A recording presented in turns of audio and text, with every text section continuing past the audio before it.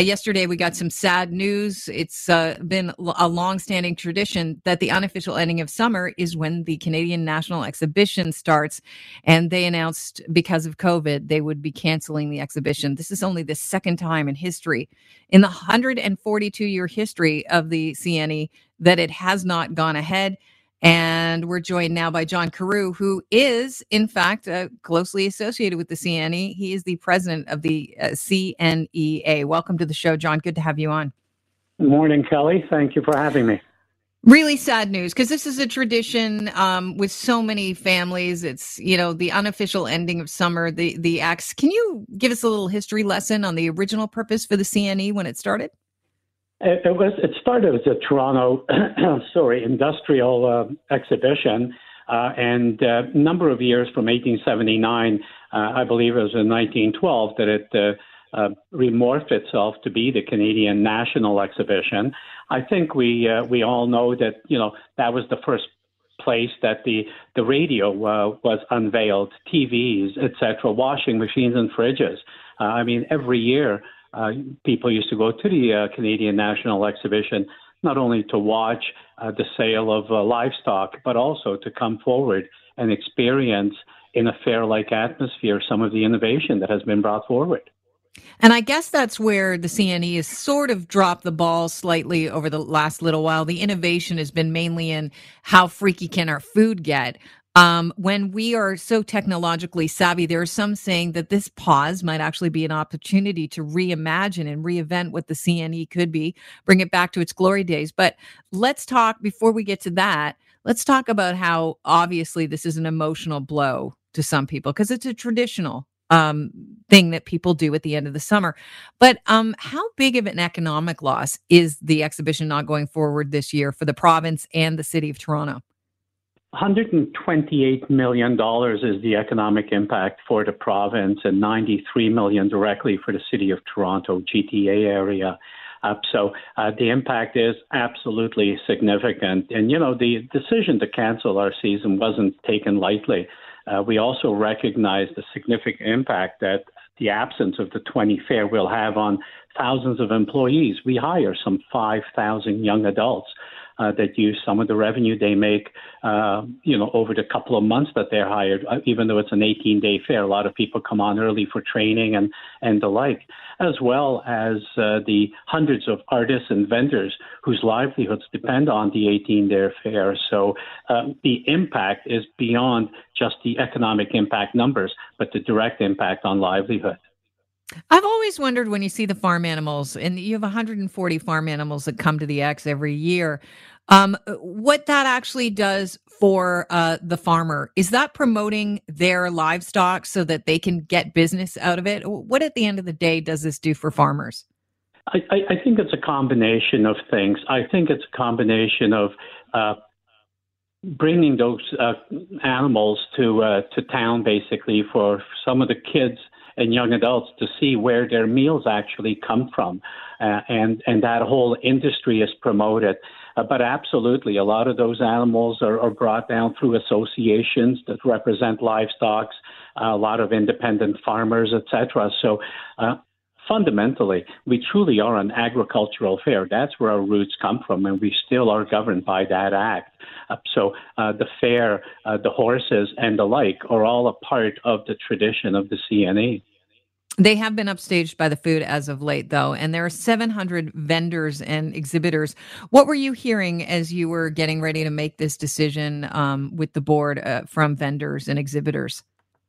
Well, other than the fact that they will miss the opportunity to be out there, and certainly the loss of the revenue that this fair generates. So there was definite concern, but at the same time, everybody understands that safety always comes first at the CNE. And, we are in solidarity with the collective efforts to curb this global pandemic. And they all agreed that this was the right decision. Even though this is a yearly event that probably is a fairly well-oiled machine by now, you have to start getting ready for the fair quite early on. Do vendors and exhibitors have any insurance that they can lean on if there's a cancellation like the CNE being canceled this year?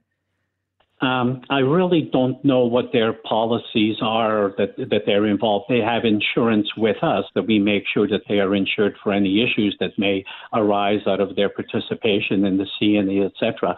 But I suspect, like many businesses that have been caught up in this pandemic, many of them don't carry that broader coverage that would, provide them coverage during this period. This is the second time in the history of the CNE that it has been closed down. The last time was during World War II. Give us a little background on how long the fair was shut down and what the fairgrounds were used for. Yeah, 1942 to 46, pretty well the length of the war since through that period. And the grounds were basically seconded for the use by the military for training and deployment. So there literally were, and there still are in some of the horse paddocks, in the horse building, etc., carvings of the young men and women that deployed out of there with their division markings carved into some of those stalls. So it does have a long and rich history. It's part of the Fort York properties that used to be out there before the fort. So, but 1942 to 46 was the last time we fully canceled the CNE. We've had other little blips. The blackout in 2003, the first 4 days of the fair were closed, but never in its entirety have we ever had to shut the fair. This is truly the first time since the Second World War. Now, when things like this happen at the other side, when we come through the other side, sometimes it gives us an opportunity to reinvent ourselves. I understand you're not going to wait that long because on your press release it said that we'll still be able to follow the fair in creative and innovative ways at Let's Go to the X on Twitter, as well as some channels on Facebook and Instagram. And at the X.com, you're going to be releasing some interesting content. What is that? Do you have an idea of what that's going to look like? Yeah, staff is hard at work. You got to remember, this is a year-round effort. We have 42 full-time staff, and then we match up with, along with our vendors, to that 5,000 that we hire. We definitely want to stay relevant and top of mind, especially during the 18 days that the fair would have taken place from August 21st to September 7th. So we have a very, very rich archive. Many of the concerts, I'm sure you'll recognize the Beach Boys, Supertramp, Glen Campbell, Marianas Trench, and the like that we have recordings of, even recordings of the concert that took at the old exhibition stadium. They're going, staff is going through all that stuff. Obviously, we'll have some legal obligations that will need to be met in order for us to air that, but amongst that are also some interesting photographs, etc. So, maybe a CNE memory hour every so often during that period will get out there. But look, we have a strong following. 1.5 million people can't be wrong, and that's what visits our fair annually. We may be hokey, we may be pokey, but it's ours. It's Toronto's, it's Ontario's, it's Canada's. And we celebrate those successes. I think, when I think of hokey and pokey, I love them, but the smaller fall fairs, what does the CNE canceling this year mean to their fate?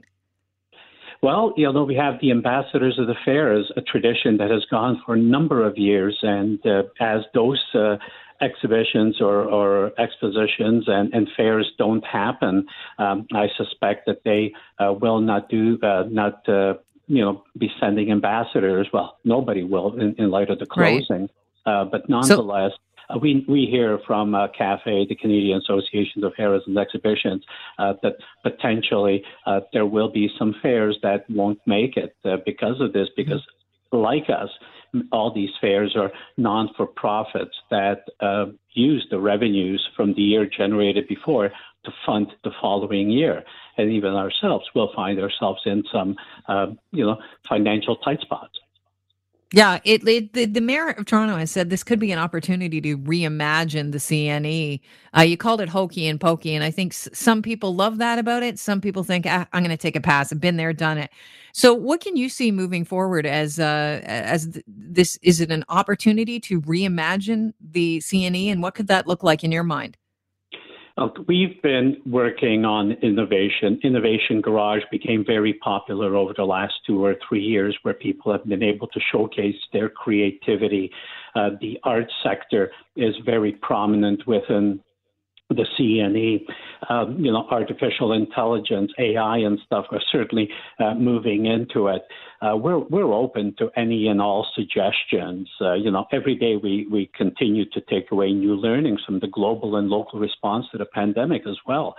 It's inevitable that we will see lasting changes that come out of this coronavirus, from how we work, how we go to grocery stores, and we're not naive enough to ignore the fact that these changes will also affect attendance at large-scale events such as the CNE. So it's going to be a combination of reflecting and respecting the new normal, but also to take a look at the opportunities that will continue to draw the 1.5 million plus people to our events.